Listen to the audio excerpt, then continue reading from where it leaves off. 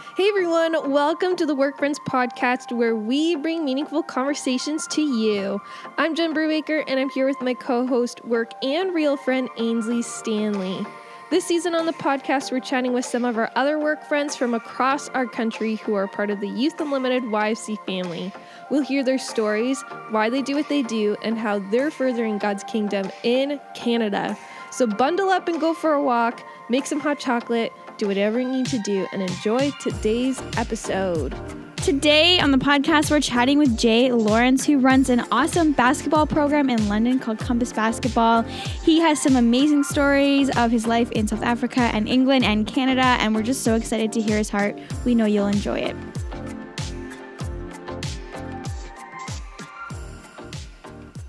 Well, here's your official welcome now that we're finally recording. So thanks so much for joining us today, Jay, on the show. We're pumped about this. Like we said, you weren't necessarily supportive of what Grant says, but Grant has just spoken so highly of you. So the infamous voicemail Jay is now on the show with us. So we're excited. All right, so we always like to start off the show with some fun facts just to get to know some things about you. So we're just going to ask you some things, a little bit random, but to get to know some things. So first off, where did you grow up? I grew up in the most beautiful city in the world, Cape Town in South Africa, right on the tip of Africa. That's where I grew up and lived all of my childhood. It is beautiful. We went to Cape Town in 2019, actually. So no, yes, okay. Yeah. So we were there just a couple years ago. We were in Namaqualand when we actually stayed there, but we got to spend a couple days in Cape Town. So it was pretty cloudy when we went, but it was just beautiful. So. And you went to Namaqualand? Yeah. For me, that's again. So random. It'd be like going to Canada and going to Liswell before Toronto. You know what I mean? It's. Yes, I think that's probably true. So, I don't know if you've ever been connected with. There's a couple named EJ Cuckoos who they used to run YFC in Botswana, and then they both work for YFC Africa, and they moved back to South Africa, and she lives in, is it Kamiskroon? Kamiskroon, is that an Afrikaans is what it's called. Name? You're just pronouncing it slightly different to, that's crazy. Yeah, I know. I was a little bit nervous to say it. That's funny. I wasn't going to help you out on that one either. I will leave you alone on that one. Wow, that's really cool. So you've been, Cape Town is beautiful, best food, best beaches, mountains, it's the best. It is the best. That's really cool that you've been to South Africa. Nice. Yes, it's on my bucket list to go again and go to spend some more time in Cape Town. It would be awesome. So, what is your ideal day? Man, that's a tough one. But I mean, generally, an ideal day is no rushing, no rushing from whatever it is, place to place. I would say just with my family, with my kids, playing, being outside, and the sun has to be shining. That's a non-negotiable. But I would say just being with my family, with my kids playing. Food would be the crucial element. So it'd be, I'd actually probably like to cook. If it was an ideal day, I'd cook, but I'd have time to cook. And it'd probably be in South Africa, we braai, which is it's barbecue basically. You probably would have heard about that. We take it pretty seriously. There's actually a national braai day. But yeah, it'd probably be braaiing or barbecuing, sunshine, the beach to end it off. That would be ideal day. And if there was a game on later on TV, that would finish it off. Just under. So I'm hearing a lot of sunshine and beaches. So my question is, how are you feeling about the current weather? More how am I not feeling? I think we obviously the winters it's real here, it's legit. I was talking to my sister yesterday actually in South Africa, and was saying she lives in Johannesburg, which I don't like to talk about because we're from Cape Town. But she said like their winter is like 20 degrees is winter for them. So I didn't even have to say anything. I just kind of had a moment of silence on the phone. But like this winter hasn't been too bad. Like I think the first proper snowfall was like a few weeks ago. But I do think like most years I'll be like, yeah, it's okay. And then you get to like the 22nd of February and then you're just like, okay, like let's move on. But to be honest, like I've gotten used to it. Like I quite appreciate it. Like I think I realize like you can still be outside and you can still be active outside. But it's not the same. But like I've gotten used to it. And my kids like to play in the snow, snowball fights, building snowmen, igloos. Apparently, is the new thing that they like building. Gotta embrace it. We're here. We might as well embrace it. Yes, that's right. I'm doing my best to continue embracing it. It's not my favorite, so that's fun. Okay, this is one of my favorite questions to ask people, and that's if you could have dinner with 3 people, dead or alive, who would they be? Good question. I've thought about this before. I mean, I think like one of them is an easy one. It'd actually be my dad. Like my dad passed away about 15 years ago, and so yeah, like I never really got to talk to him much as an adult. Not that I'm much of an adult now, but he would be one. Another one would be, I guess I'm going to stay local again. I'm going to go Trevor Noah, just because, like he's funny, first of all. Like, you have to have someone, like, you got to have someone funny at the table. And just, like, some of his stories and some of his, like, I've read his biography, too. Like, I can relate a lot to it growing up in South Africa. And so he'd be another one. I guess I have to go deep now so that I can mix it up with Trevor. It'd be.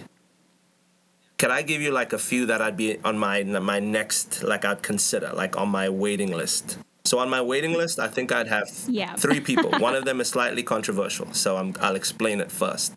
So the controversial one would be Michael Jackson.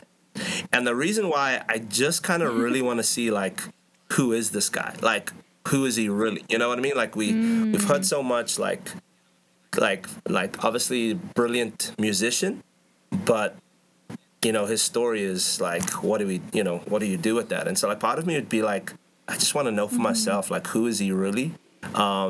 He'd be on the waiting list, and then Jurgen Klopp would be on my waiting list. So you're probably going, who is Jurgen Klopp? Jurgen Klopp is a football or soccer coach, soccer manager for Liverpool, who was like my childhood soccer team, and he is like, he's just like, he's charismatic. He's like the kind of the life of the party. Like he's great with the players. Like he has such a great relationship and a lot of stories. I'm reading his biography now of him too, and just how he got on with people. Like besides being this tactician, he just knows people, and people like him, and people want to be around him. So he'd be on my waiting list. And then my last one would be, again, I'm going to go local. Nelson Mandela, just growing up, you know, even like it was, you know, the other day I was reading something about him, and I was just kind of just remembering like my childhood in South Africa, and just, I mean, he was always in conversation. Like I remember watching the day he was released, like the day he was released, like we watched that on like normal TV. It wasn't like on CNN. It was like on the TV, you know, and like, and that wasn't that far from where I lived, you know. Like when he was at Paulsmoor prison, like that's not far from like literally 15 minutes from where I grew up. And another prison that he was at in South Africa, in Cape Town, sorry, like I actually, you know, I'd visited there before. So it's, it's just a great man. But also just to know, like he probably told jokes. Like I'd want to hear him tell jokes. You know what I mean? Like I'd want to hear like what he liked to eat. You know? Random. But yeah, those. Actually, he wouldn't be on the waiting list. He'd be in 3. Like I can't put Nelson on the waiting list. Like that's disrespectful. He'd be in 100%. So it'd be my dad, Trevor Noah, and Nelson Mandela. So all local, all South Africans. That's awesome. That's neat, kind of your South African representation. So I love that. If you were not working at YFC, what would you be doing? I'd probably be in the sunshine, I'm not going to lie. Yeah, good question. I think, like, I remember when I was at school and you do those, like, personality tests, so kind of, do those tests about, like, what we did when I was in high school, like, what kind of things you might do. And I always had, three kind of areas that always came up. One was, like, working with people and, like, almost like social work, I guess.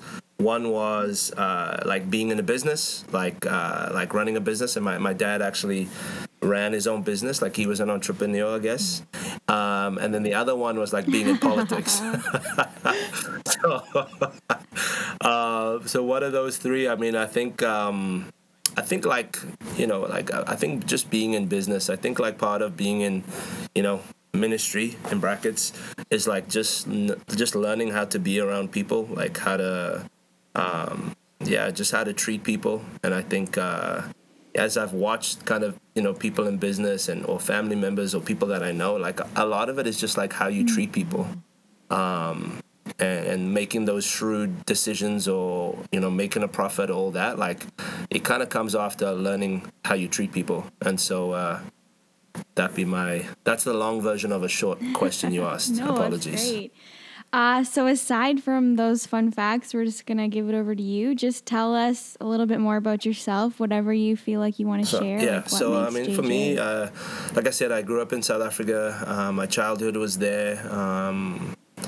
Pretty, in some ways, normal, or what I thought was normal.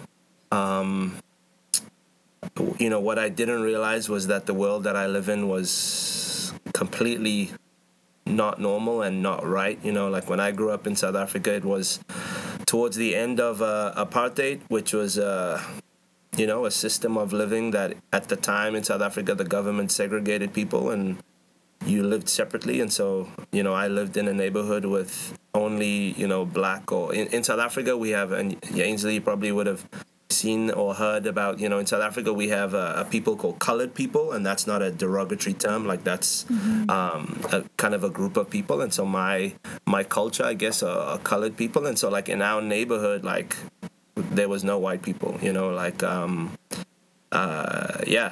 was so many memories I have of things that happened. Like the other day I was telling actually some of my players a story of when we were going on holiday somewhere, and we had to stay overnight on the way to the place we were driving to, and we stopped in this like small town, kind of like in the middle of nowhere. And I just remember like going into this restaurant, and it was my mom and my dad, my sister, and like we weren't allowed to go in. Like they said we have to go out, and like we'd have to go around the back if we wanted to get food. And I remember like, and I, as an adult actually, like I'm getting back more and more memories of things like that. And I just realized that like, I didn't understand it at the time. So like growing up through that, as much as it's a beautiful country and it's the most amazing place and the most amazing people, like at that time too, like it was a country that, taught people how to hate and how to, how to stay separate. And so my childhood was interesting one. I think, so I grew up towards the end of apartheid. And so when I was at school, that's when schools opened up and schools changed. So that meant that, that black kids and white kids could go to the same school. And in South Africa, everyone pays for school. So it could be the difference between paying like $5 a month for school or paying $1,000 a month for school. But like everyone pays for school, regardless of the school. And so when the schools opened up, I think that was 1992 maybe. It meant that like, so the school that I ended up going to, which was a previously all white, like all boys white school, was interesting. So I would say, like, if it was a school of like 600 or 700 boys, I don't know. I think in the first year there was maybe 20 of us who were not white. So that's interesting. I think, like I said, I've, more and more memories kind of keep coming back of things that happened or didn't happen. And so, that allowed me to see the world in a different way. It allowed me to see, like, genuine hate. It allowed me to see, just a part of the world or a part of life that you want to protect people from seeing, or that I would, do anything to protect my children from experiencing. But I'm not talking about it as in something where I wish I didn't grow up there or that I wish I didn't go through. Like, I'm actually grateful for going through that because it allowed me to see the world, and it allowed me to see how to treat people, and what it means to, like, exclude someone, and so even within family dynamics, it was interesting. And so it's amazing that even in that context and within the madness that was part of South Africa at that time, that, like, I have so many, like, beautiful and great memories, like, of laughter and joy and fun and things in the midst of that, and I think that's what makes that's kind of what makes it beautiful, I think and so anyway, that's kind of the backdrop of how I grew up. And I think that even now, living in Canada and before living in England, I think that allowed me to adjust quicker, to be honest. I learned very quickly how to be almost a chameleon, where you kind of have to adjust how you are to fit in. Like, I literally had to do that, going to school every day. And so, I think as an adult, like, it allowed me, I think I just learned to adjust quicker and learn to just kind of speak up for myself and to, and so I think that, one of the things that my parents did for us, which I'm really thankful for, is we traveled. So even during apartheid, like, my dad had his own business and things were hard, but, like, he worked really hard to be successful. And so we actually traveled. So I had cousins that lived in the U.S. And so when I was in school, like in elementary school, like, we came to the States on a vacation.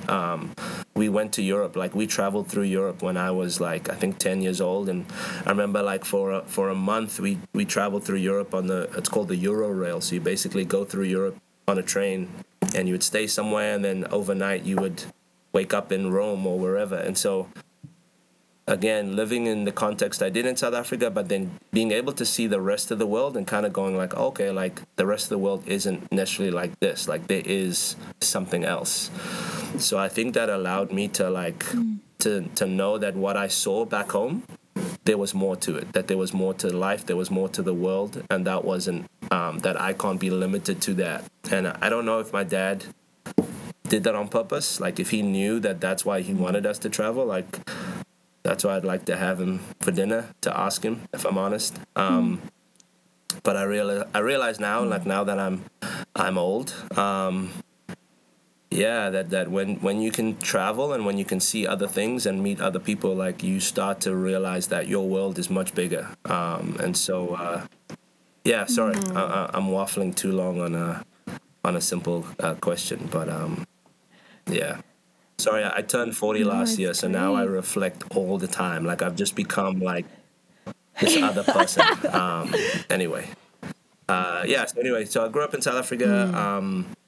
Kind of a pivotal moment, I guess, in our lives was, I lived in this perfect family, and then, and kind of grew up in church too. Our family were, like, almost like the Sopranos in our church. Like, everyone knew our family. Like, our extended family were all very involved in the church. But my parents got divorced when I was just starting high school, and that was big. Like, that was big in our family, but even that was big in our church. Like, our church didn't know how to deal with that. And so that was a pivotal moment in my life, in our family's life, and that also something that I'm kind of grateful for experiencing it now, because, you know, the amount of kids that I work with, or youth that I work with who come from single parent homes, like, going through that myself allowed me to see, again, the world and life through a different lens. And so, I finished school there. I went to university there, and then moved to England, and lived in England for about, I think, 11 years. And then I've been in Canada for 10 years now. So. And can I ask, so what brought you to Canada? Man, I'm resisting the temptation to say an aeroplane, because I've used that so many times. But to be honest, like, I'd been in England. We'd only been married less than a year. So it was kind of a crazy thing to even consider. But I actually remember, like, maybe a week before our wedding, like, my mom had come from South Africa, and so she was staying with me. And so, it's weird. Like, my mama is someone, she wouldn't be someone I would naturally go to for advice.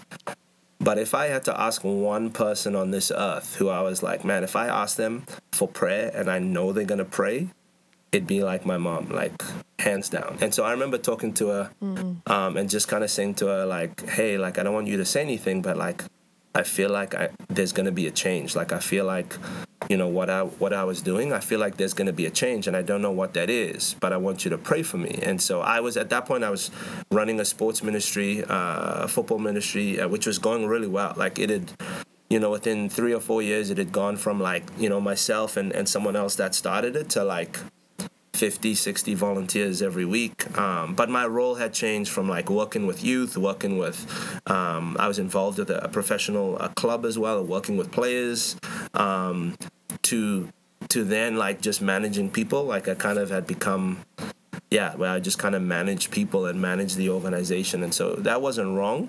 But at that point, I just felt like, there could be a change. And so I'd asked my mom to pray, and then been thinking about it, and then different things happened where, I just sensed God was calling us to something new. I felt straight away that it wasn't going to be, like, down the road. It wasn't going to be, you know, a half an hour down the road from us in England. Like, I felt like it was going to be somewhere else in the world. And when I was a teenager, I had a couple of experiences, but like you know, tangible experiences where I sense God say, like, your future is I'm going to use you to work with young people around the world. Like, that was very clear. I mean, I try to fight it at times, but that was very clear. And so, and so I started kind of conversations with different people. A guy who was actually my mentor back in South Africa, he'd actually moved to Toronto, maybe 4 years before that. And so we were talking, and then he said, have you ever considered Canada? I'm like, no. And so he just started chatting, and then he told me about a few organizations, one of them being YFC. And at that point, I didn't work for YFC at all. I didn't really know much about it. But he told me about it, and so I ended up kind of just, you know, following up on some links that he had sent me, and then I somehow connected with YFC London. It was really random, and I ended up seeing an ad that apparently was like 3 years old, but got connected to someone here, and then we just started swapping emails, and then. Yeah, like, a long story short, we started Skyping. Like, what was Zoom? I don't know what happened to Skype during COVID. Come on, like, Skype, you had an opportunity. Anyway, so we ended up Skyping. Like, I remember Skyping with James, who's now my boss here at YFC London. Like, I remember Skyping with him, and I didn't even have a video. Like, I didn't even have video on my laptop. Like, I remember, like, that's how it wasn't black or white or anything, you know. But it was we didn't even have video, so it was purely just voice. That was our first Skype, and then we probably Skyped every other week for like a few months. And so eventually, my role it opened up where, like, I had spoken to my, kind of my leader or my boss in England and was like, hey, I told him how I was feeling. And then they kind of gave me their blessing to be like, hey, like if this is, if you feel God's, leading you in a different direction, like let's talk about it. And so long story short, it took about maybe 4 or 5 months through that process, and then talking to wives in London, and then they offered me an opportunity to come, and then it took us another like 3 or 4 months to figure out like immigration and paperwork, and actually we were meant to go to South Africa on vacation in that gap, so it actually worked out perfectly. But yeah, that's how we ended up. And I knew nothing about London, Ontario. Like the only thing I knew about London, Ontario was there was a musician that I started to follow maybe a year before that, a guy called Shadrach Kabango, that changed, like eventually became Shad. But he was the only person that I knew, or anything that I knew about London, Ontario. I knew nothing about it, like honestly. So when we came, we had zero expectation, really. Like, we didn't really know what to anticipate. We heard that everyone in Canada was really nice and apologetic. So that was kind of the stereotype. That's what we heard, but we didn't really know anything else. Like, I thought we could go to like Vancouver on the weekend. Like every now and again, we would just go for the weekend. Like honestly, like I don't know what's so funny, but I honestly thought like every now and again, like a few times a year, we would just go for the weekend, like just go to Vancouver, because on the map, it's just like, in England, you can drive from the bottom of England to the top of England in your lunchtime. You know what I mean? Like it's so small. So part of me, I didn't know enough about Canada. I was like, okay, I know Vancouver's on the other side of Canada, but like, really, how big can Canada be? And then when we got here, I was like, okay. And then I realized that like flying to Vancouver, you might as well fly back to England, like in terms of distance and even in terms of cost. So so 10 years later, I haven't been to Vancouver, I'll put it that way. But yeah, that's amazing. Wow. There's so much, Jay, there's so much here. I think when my mentor, she's lovely, she's 70, she often says, Jen, the greatest adventure is living for the Lord. And so as you're sharing that, I'm like, wow, like, yeah, like it's so cool to hear more about your story and how you got connected with YFC. And like, I think maybe I met one person who said like, yep, like I ended up at YFC because I saw a job posting and then I applied and then I got it. So to hear the process of how you came to Canada, but then how you started at YFC is really, really like, it just, I think I'm just kind of blown away by God's goodness and faithfulness and just the way that he leads us in different ways. So thanks so much for I think like honestly, that. Like as I said, I've been reflecting a lot over the last year and obviously through COVID.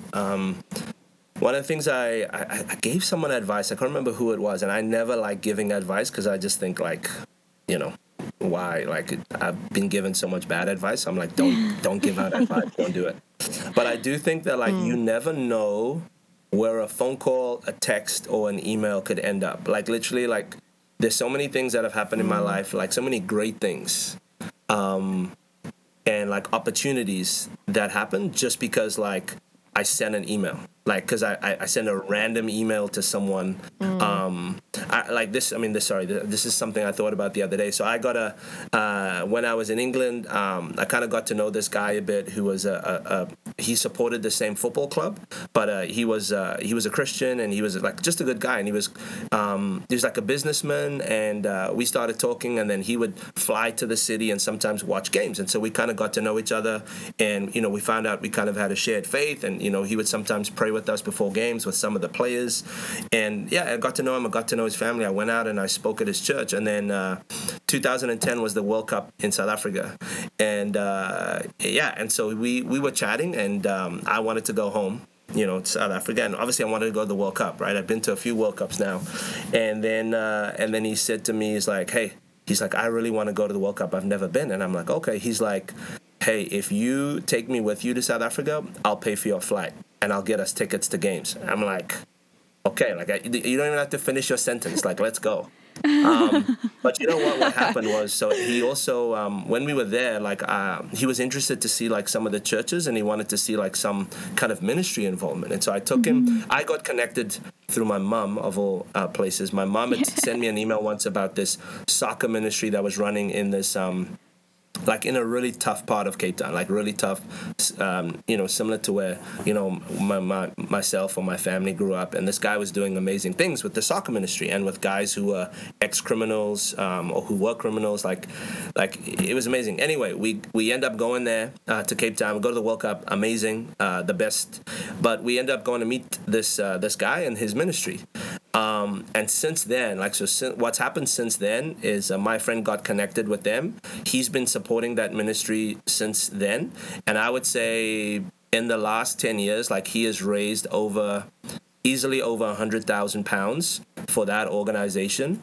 And he has been there. He's probably been there 10 times since then. And he's gone over with his son, with his daughter, with his wife, their family. He has seen my family more than I've seen my family because he has visited there so much. And like God just moved his heart. And so he's been like a part of that ministry.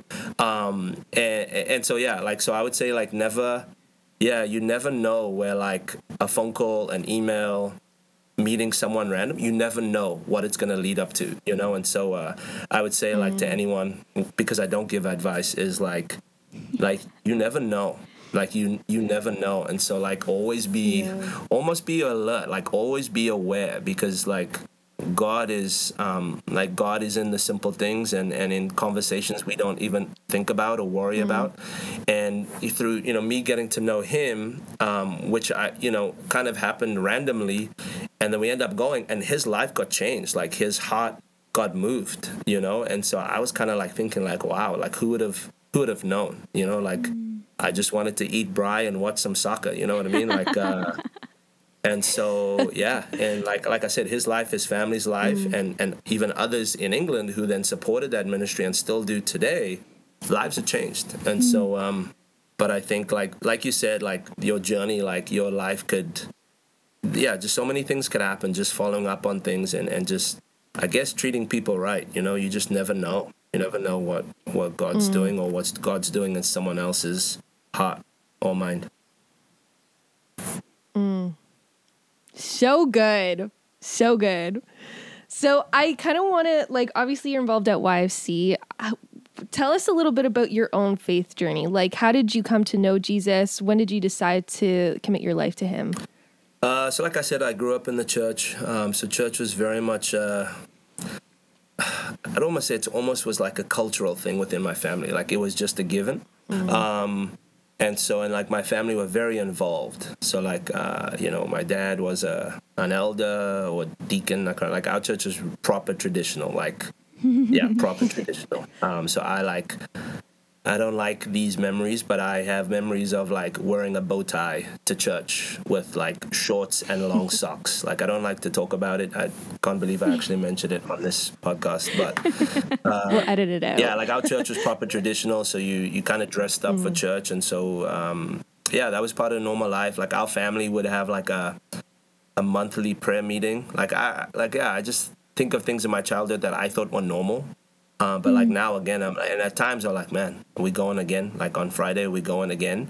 But like now I'm like, man, that was the best. What a great heritage, like what a great thing that my family gave me. Anyway, so in church, like I always, the concept of God or following God, to me, it kind of made sense. And I heard people talk about it. I heard it, but it made sense, but it wasn't real. And then what actually happened was, so my sister's older than me. She ended up going on a youth camp at one point, and like we were never, like growing up, like obviously we used to fight and the normal kind of sibling thing, but we were never really close, like growing up. But I remember just her coming back from this camp, and then like for months afterwards, I was like, man, like, she's different, like legit, like she's acting differently. Like I sensed something different. And then she started going to this youth group, and then they do this annual camp between Boxing Day and New Year's Day. Now it's South Africa, so it's sunshine. It's not snow. It's like proper hot, like it's proper nice. Right. So our denomination of our church would run this camp every year from Boxing Day till New Year's Day, like a week. And so my sister, that's the camp she went on, and she was like, hey, you should go. Like, you should go. And so I was like, no. And then I eventually said yes. And then on the day we went, like, we arrived at the campsite, and I can't remember who dropped us off. It was my mom or my dad. And then I remember being like, nah, like, I want to go home. Like, this isn't for me. And then I ended up staying.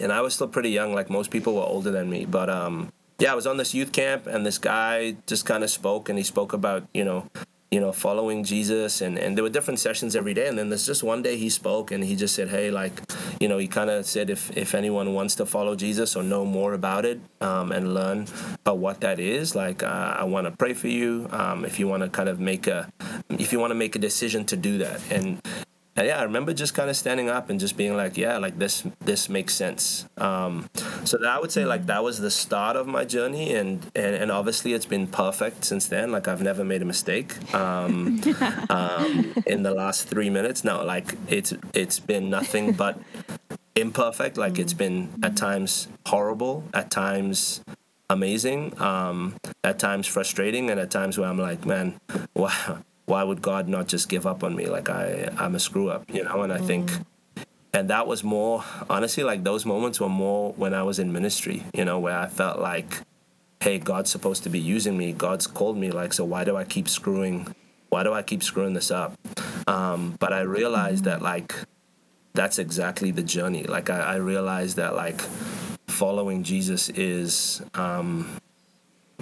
it's because he's faithful, not because I'm faithful, And so, that was kind of the start of the journey. And then I've had, moments afterwards or days afterwards where I was like, hey, I've got to come back to this. I'm getting distracted. I'm getting caught up in other things, and I have to come back to, like, hey, I've got to make sure I'm following Jesus and not just going to church for the sake of it. And so, yeah, that, like I said, that was the start of my journey. And actually what happened, I'll tell you a quick story. I had no connection to YFC at all in South Africa, except one time. And so I was at my church, and they had like a mission service or something, and there was a guy from YFC who was going to speak. And again, I knew nothing about the organization. And so he spoke about Youth for Christ across Africa and in South Africa and across the world. And I was just sat there, like, it was a Wednesday night. I'm like, yeah, I'm just there. Like, I'm just there. And so, but then at one point he says, he's like, hey, I don't normally do this, but I believe that God's, there's someone in the service, there's a young person in the service, and God's calling you to mission. Like, God is calling you to mission, and I want to pray for you. And I just want you to stand up. Like, I remember and that never happened in my church. Like, my church went like, they were like, that wouldn't happen in my church. Anyway, so, but it, honestly, like, it felt like electricity. Like, it felt like I felt like electricity in my legs where I just stood up. Like, I almost like I wasn't in control of it. Like, I just stood up. And he called me to the front, and he prayed for me. He chatted to me afterwards. His name was Wesley, and it turned out that he ran YFC in Cape Town, and I think in South Africa at one point. And wow. That was my only connection with YFC ever. Until I started at YFC in London in Canada. And yeah, like, I'll never forget that. And that was real. Like, I'll never forget that moment. And another, sorry, I got stories, but I'll tell you something else that happened. So literally 10 years later after that moment, 10 years later, and I kept in touch with Wesley a little bit, and he had since left YFC. And I was at this meeting. This is in England now. I'm in the city, and someone from my church was like, hey, you got to meet this girl. Like, she's involved. She wants to get involved in sports ministry. So I ended up meeting her. She came to one of our meetings, and we chatted, and she's like, awesome. And she's like, she played rugby, but she wanted to, like, get involved in more sportsmen. And at one point she's like, hey, I'm thinking of going to South Africa. Like, I felt God call me. She said, like, I've always had this stirring or this thing about going to South Africa. So she's like, I might go to Cape Town. And I was like, hey, if you ever go, like, I'll try and connect you with someone or whatever. She ends up going. Wesley was now pastoring a church in another part of Cape Town. They met. She lives in South Africa now, still. Like, she went and she stayed. And she helped run a ministry in South Africa. She used sports. She married a South African. She worked with Wesley's church for, like, I think almost 10 years. And she lives there now. Like, wow. Yeah, and again, that was like an email. Someone was like, "Hey, you got to meet her. Like, you got to meet this girl. She was at the local university. She wasn't even from the city that I lived in England." And we, like I said, we swapped some emails. She came to a meeting. We spoke, and then I was like, "Hey, I can." And she was like, "Do you have anyone you can connect me to?" And I connected her to Wesley, like just a random like intro. Boom. The rest is history. Like that. Even now, I think about it, I'm like, that's crazy. But I think as I've reflected in my old age, I realized because sometimes someone and I've almost had sometimes that guilt. I'll be honest. Like, and I don't think I've said this to anyone, but sometimes that guilt of like, why did you leave South Africa? Like, why would you leave? Like, why didn't you stay and help? But like I said, I always felt like a strong calling, like this is, that God was calling me to different places around the world. But through different people that I've met and who've then gone there and lived there, it was kind of like I felt that God almost gave me these different opportunities to connect people to where I'm from. And so it's, and I mean, obviously we can understand how God works and who he's going to use or whose heart he's going to, stir something up in. But it's been amazing. There's been a few people who kind of have come across my path and then have either visited South Africa or then like just became passionate about it and are now like their lives have changed. And so it's it's something that I never thought about would ever happen. And as I've looked back, I'm like, wow, there's been a few friendships, relationships that I've had of people that have become so passionate about the place that I'm from. And like that wasn't planned, like I didn't know those things. And probably if I knew if it was planned, I would have screwed it up. I would have met them and be like, hey, here's the brochure to Cape Town, South Africa. You should go. Like, I would have messed that up. But because I didn't know, they were just people, right? They were just normal people that I connected with and spoke to and hopefully try to treat well. And then the next thing, like history's changed, Yeah, just pretty cool of just how random things can happen. Like I think, sometimes we forget that like the random is like that's where God moves, like in the random, like not in the planned stuff. We're so programmed, as people, and where we want everything to go to go according to the plan. And like no, absolutely. Sometimes God's like nah, like throw your plan away. Yeah, that's awesome. I think I love hearing the stories because we get to hear like your heart. It just comes out. So I love that. But I'd love to hear, like, tell us a little bit about your role at YFC, like maybe your heart for ministry, what you do there, and whatever way you want to talk about that. So like from the beginning, like my boss, James, sorry, as I was listening to myself, how many times do you use the word like sort yourself out anyway? So my boss James, like he basically took over just before I came. So he kind of took over a reset of the chapter in London.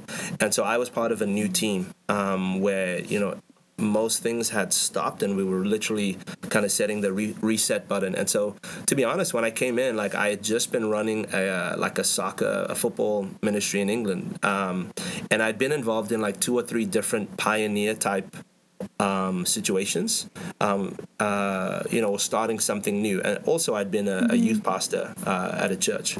And so when I came, like I thought that like I was going to come in and just be involved in like some sort of soccer ministry and get that going. Because in London, they had just built this world-class soccer facility, which is 5 minutes from here. And so when I came, I was like, okay, I'm going to do this, I'm going to do that. And I did. And I came in and I ran some things. And they mostly failed, to be honest. Like, they mostly sucked. Like, I made mistakes. I was just like, what are you doing? But again, I had a plan. I'm going to do this, this, and this, and people are going to respond like this, this, and this, and then things are going to take off. And it didn't happen like that. And I don't know why I was surprised. But, like, why I was really, really fortunate was, like, James... he gave us margin to make mistakes. He gave us margin to be like, hey, like just take time to figure this out. And so I had a pivotal moment in my life being here, because I was going and I was getting frustrated and I was like, why are things not working out? And like my goal or my ministry directive basically from YFC was to use sports to connect in the community and establish like a community-based sports program that will lead to connecting kids to Jesus, to faith, to discipleship. But basically using sport to build relationships, to tell kids or let them know who Jesus is or who God is. And so, but yeah, things were not working. And to be honest, my first year, like, it was super hard. And then I met this guy who'd been in ministry here in our city for a long time. And he just said to me, listen, Jay, he said, like, if you want to do this, if you really want to build something, you got to be patient and you got to be faithful. Just keep showing up. And he said, even in the schools, he was like, the school situations change. You just got to be present and be available for when things do open up. And then one thing he said to me was, if you want to work in the community, don't drive. He's like, don't drive. You need to walk. And I'm like, what do you mean? He's like, well, when you drive, you miss out on conversations. When you drive, you miss out on people. You don't hear you don't hear people, talking about this or having questions about that. You don't smell the food that people are making in their homes. So he was like, walk the neighborhood, like see who live there, like see who the people are, but don't drive around in your car expecting to know the community. And it was pretty random advice, but like brilliant advice. And so eventually I got connected in the school and got to know some of the youth. And then what I quickly found out was actually that in that community, basketball was like, there were a lot of the boys, like high school boys and elementary school boys, who were into basketball. And so instead of me coming with my idea of like, hey, we're going to run this and the soccer thing, whatever, it's like, who are the people and what do they actually want? And like, what are they interested in? And so that's kind of how we also started the Compass basketball ministry, was by a random moment where I was talking to these guys, these high school boys, and they were like, yeah, we've got nowhere to play. Like, we don't have, the Y is like, so far away, and we have to pay $10 to use it each time. We can only go free on a Friday. Like, we've got nowhere to play. So I said, hey, if I can get you a gym here in the community, would you guys come? And they're like, yeah, I think the other guys would come too. And so I got my colleague at the time, Luke, and I said, like, hey, we're going to get this church gym. And like, it wasn't the greatest gym, like, I'm not gonna lie. Like, it was concrete floor, it had like cracks in the middle. You'd like make a layup and slide for the next 7 minutes across the floor. Like, it was but I asked this church and they was like, yeah, you can use the gym. So I got it one time in the summer, one day. Remember, it was 3:00 and we invited, I think I knew these 3 or 4 guys, and they said they're gonna invite their friends. So it was like 2:45, we were in the gym, Luke and I were there, we just prayed, and there was like 3 guys in the gym. And we were like, oh man, like, we don't know if this is going to work. At 3:15, there were like 35 guys in the gym. Wow. And they had all walked there or rode their bikes. No one was dropped off. Like, walked or rode their bikes. And then they came and they were like, what do we do? And I'm like, I don't know, let's play. And so we kind of just let them play, and we kind of sorted teams. And at the end of it, they were like, hey, can we come back tomorrow? And I was like, I don't know. I asked the church, and they said, yeah, we came back tomorrow. That happened almost every day for that whole summer. Wow. And we got to the end of the summer, and they were like, what do we do? What's going to happen? And honestly, I was like, I don't know. Like, I hadn't even thought ahead, because I was so like, we were just enjoying the moment and getting to know these guys, that we hadn't even thought ahead.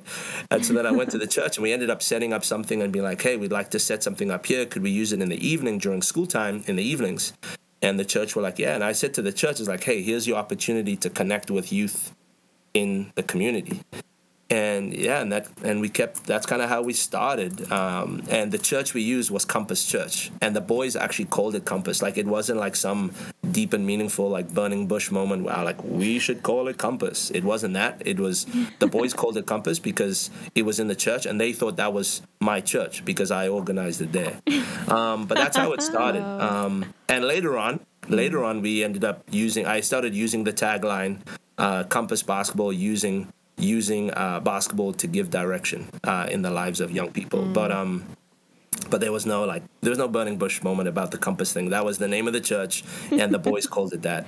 And so that's kind of how it started. And like, honestly, the 3 volunteers that I started with in that year, like, they are still our volunteers now. And like, and I could go on about them because they're like just legendary.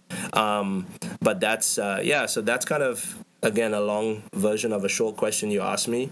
But my role was really to use sport to connect in the community, and to develop mentoring and discipleship relationships through that. And so, and it's grown and evolved and changed and failed and started again and grown, and in the last 8-9 years. But that's where we're at. I love, number one, what you're doing. And number two, did I see somewhere that one of your athletes is playing for Team Canada? Was that Compass? Yeah, sure. Yeah, so Basketball? last year,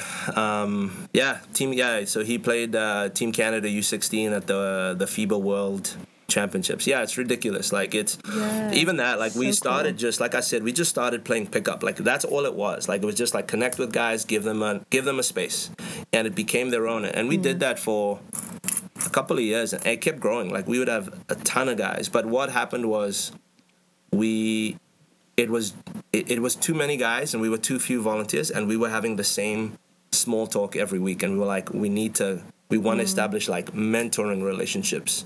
And we took guys to Raptors games. Like, I'll tell a quick story. Like, we drove to a Raptors game. I was like driving for the second time ever to Toronto, so I didn't even know what the Garden Expressway was. I was like, this is crazy. Like, people are driving, like, who are these people? Anyway, and we drove, and I remember saying to the guys in the van, and we had like, I don't know, 10 guys going to a Raptors game. At that time, the Raptors were terrible, so the tickets were cheap. It was awesome. And so I remember saying to them, like, hey, there's the CN Tower. Like, going, oh, there's the CN Tower ahead. Some of the guys had never seen the CN Tower. And I was the tourist. Like, I was the guy who had just come from England. You know what I mean? And so I quickly realized that, like, some of these experiences that we take for granted, like, for other people, it's not. That's not for granted. Like, it's new. And so we try to do those things, like on the Raptors games, or, even when we take some of our teams now, we took one of our teams to Chicago a few years ago, and like, yeah, they got to play basketball, and it was a great event, and, trying to play in front of college coaches and all that. But the best part was, like, the Sunday morning walking through downtown Chicago and walking down the Magnificent Mile and the Bean, like seeing the Bean, and for the guys just to see, like, man, there's a world out there. Like, there's more to this than London, Ontario, or Toronto, or Listowel, Ontario. Like, there's a world out there, and actually, like, this is for you. Like, you can do anything. Like, you could do anything. Like, this world is out there. Like, it is literally a plane or a train or a car journey away, and not just about like them being basketball players and going, well, if you get a scholarship, you can go do this. It's like, no, like, you could work hard in school and do something and get a job in that, or you don't even have to go to university, but you could still end up doing great things. Like, it's not just about there's only one path to, being significant or being successful.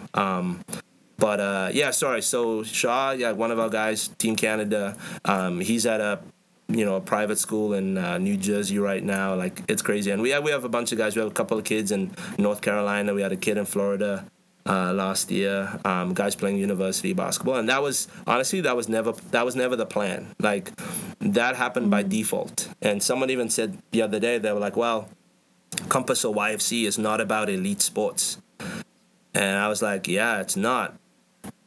But, like, if the kids work really hard, it's not us who's elite. Like, we don't do anything special. But, like, if these boys, like, if they want to work hard and they want to chase something that they really want, then I don't know if that's elite, but that's real life, when someone's life is changed like that. And so, again, if we can represent Jesus on the way, and so, being that example to them and sharing with them, through... it's not always about, like, maybe how I grew up in, where, like, youth ministry was always about, like, a Bible study or this or that. And it's like, what I've learned to do also, sometimes it's about a Bible study. Sometimes it's about, let's look at what, Scripture says about this. But what young people are also really trying to read is us. Like, they're trying to read you. And Paul talks about that, where it's like, we are living epistles. Like, we are living letters that people want to read, because in 2022 in Canada, like, people are not open up the Bible to, like, find out who Jesus is, but they can read us. And so, that's what we've been trying to do, is really giving the youth an opportunity to read people, like, to read us and to see what they read, like, to see what they say.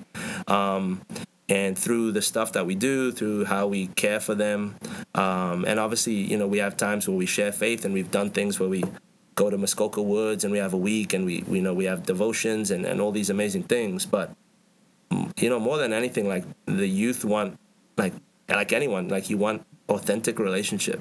People want,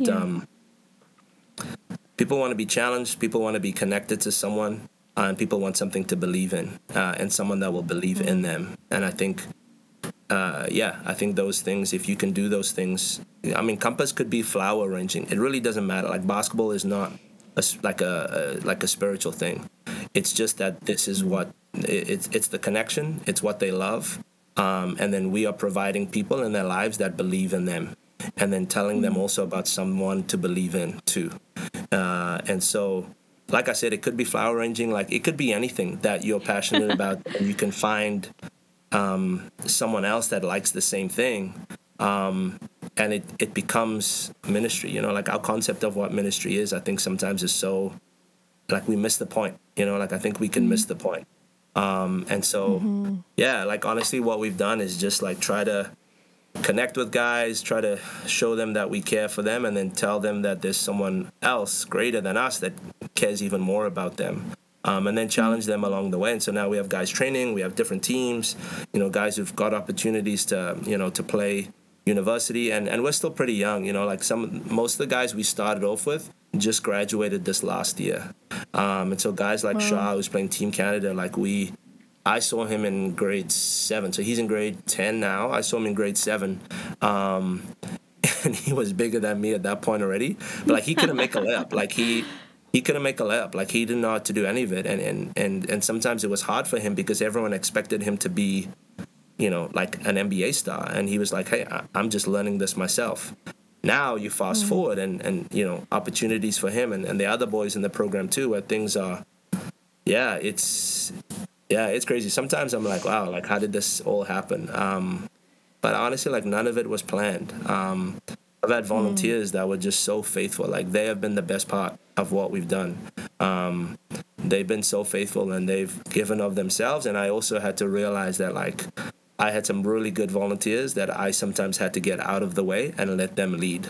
And I was actually sometimes, I was getting in the way or slowing things down. And when I kind of learned that lesson, it changed. And so, it's been a crazy journey. Like it's been ups and downs and different turns. And I still don't feel like, I feel like we're just getting started, to be honest. Like it's something where also when you're bringing in new groups, you almost just starting again, And so like I said, our first group of guys were kind of graduating in the last year. And now we've had other groups behind them. And so it's pretty cool. It's a lot at times. And as you know, like sometimes being in this and through COVID, like, man, this is no joke, man. Like this is hard. But yeah, sometimes it's just showing up. Whether you screw it up doesn't really matter. Just keep showing up. And I think good things can happen and God can work through us regardless of how we are or like how we can get in the way of things. He's sovereign, and that's and I've seen that like God has worked through people around me and through things that I've done, which most of the time I got wrong or that I messed up. But he he's just bigger than, like he's bigger than that. I just have a fire in my belly. I'm like, let's go. It's so good. As you're talking to Jay, I think what a gift. Like for me, I played sports my whole life. And so knowing the impact that my coaches have had in my life and to see what you are doing and being their coach, but also in a sense, like being their dad is, I just thank you so much for what you do, because it is far reaching beyond, like you said, beyond just the sport, but really pouring into these young people and, letting your life be a testament to God's goodness. It makes me so excited. So thank you for, number one, sharing this with us, but number two, for your faithfulness in Jesus. And it just makes me so pumped. I'm just like, let's go to London now. Let's see what you do. No, but like I said, thank like you. none of it was really planned. And we it's far from perfect. Like we had so many things. I was like, oh man, I wish I'd gone back. And to be honest, like I've had a lot of moments where I've looked back at some of the guys. Like when we first started, we had a group of older guys who were about to graduate that year and those couple of years. And actually, I can tell you stories of like guys we weren't able to connect with that have gone down the wrong path. I can tell you a lot of stories of that. And so it's not, I mean, I know you guys know this, but it's not about like success. It's not about like these success stories, because like we really don't know. And like I said, there's stories of guys who we tried to connect with. Like we tried to like, hey, we're doing this, and so I have so many stories of frustration of like, man, we never got to connect with this guy, and now they kind of gone down the wrong path, and sometimes that can feel, you can have moments of like guilt or shame where you're like, man, why didn't I do a better job? And that's the reality, and so as much as it's the story of like guys who are doing well, and you have a kid that's playing Team Canada, like that's okay, but really like it's obviously much more than that, and those. I read this book and we read it with our coaches too, actually, and he talks about, and he's a coach, and he was saying that people often ask him, hey coach, how's your team this year? How are your boys looking? And he says, like, ask me in about 10 years, ask me in 20 years, because then I can really tell you how they're doing or how I've done as a coach. And that's one thing that I've had to get my head around, that like what I see right now in front of me, and with like working with a 15 or 16 or 17 or 18-year-old young man, it's just now. But who he is in 5 years or who he is in 10 years' time, that's what I really need to be invested in. And so, and that's not easy to always see, because we can get frustrated in the present, and we can, we're like, why are they not getting this? Why is this? But I like reading that book and talking to the other coaches, and also, now talking to guys who I coached when I was younger. Do I have time for a quick story? Like, this is actually one of my favorite. No, just a quick one. Like, I think hopefully this will encourage you, and just something that happened that so when I moved to England, I was working with the church, and I got involved with the school, and really my first experience of sports ministry in the first few years, where the church really wanted to connect with this high school, but had no way of getting in, and the school were kind of closed to people from the church.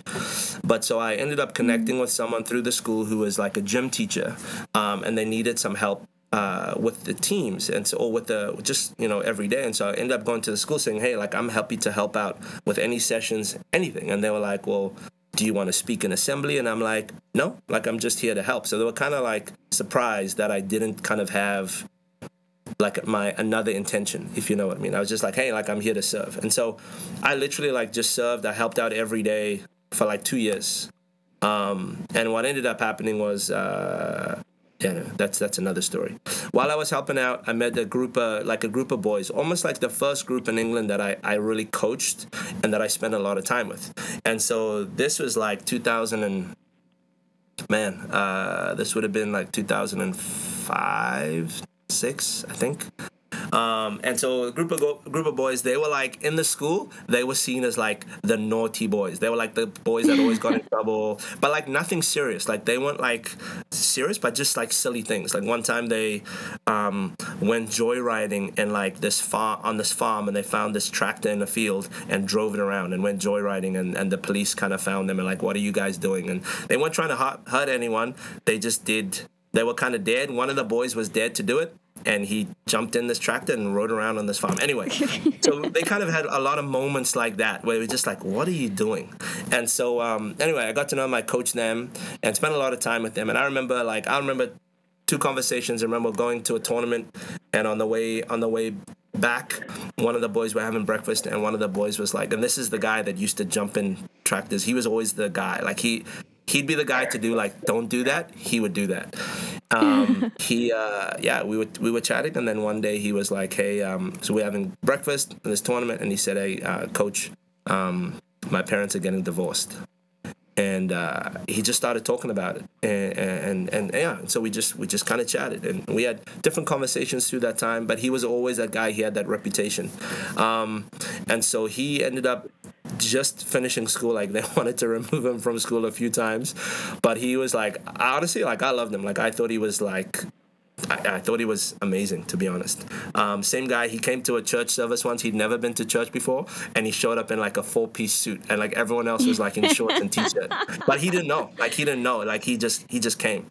Anyway, so I like since then he finished school. He ended up trying to go to the Marines. Different things didn't work out for him. He got in trouble. Like ended up going to court to support him once again. Nothing super serious, but like enough to be like, man, you've got to make some decisions with your life here. Anyway, 3 years ago, 2.5 years ago, I go to England, right? So this is like 15 years later. We're in England. One night, my wife and I go out like for dinner, and we're like, hey, we're gonna go in here, like when I have dinner, and just kind of hang out and kind of just go out. You know what I mean? So we go into this place. We weren't sure about if we were gonna go, and so we go in. We walk in, and like as I'm walking through, like I hear this Jay, like super loud, Jay, like really loud, and I knew that voice. Like as soon as I heard that, I was like, I know that voice, and I turned around, and it was him. Like it was him. 15 years later. And he comes over, he gives me this hug, and like for half an hour, like all he said was thank you. And it and my wife was like he was kind of like, who is this guy? And then he was like, guess what? Some of the other boys were there, and so they were like two of the other guys were there, and they came over and they were just telling me about what they were doing in their lives, and he was like, and so he kept telling me, and he must have said this to me like 10 times. He was like, Jay, I earn 100,000 pounds a year. Like I'm doing really well. Like I earn 100,000 pounds a year.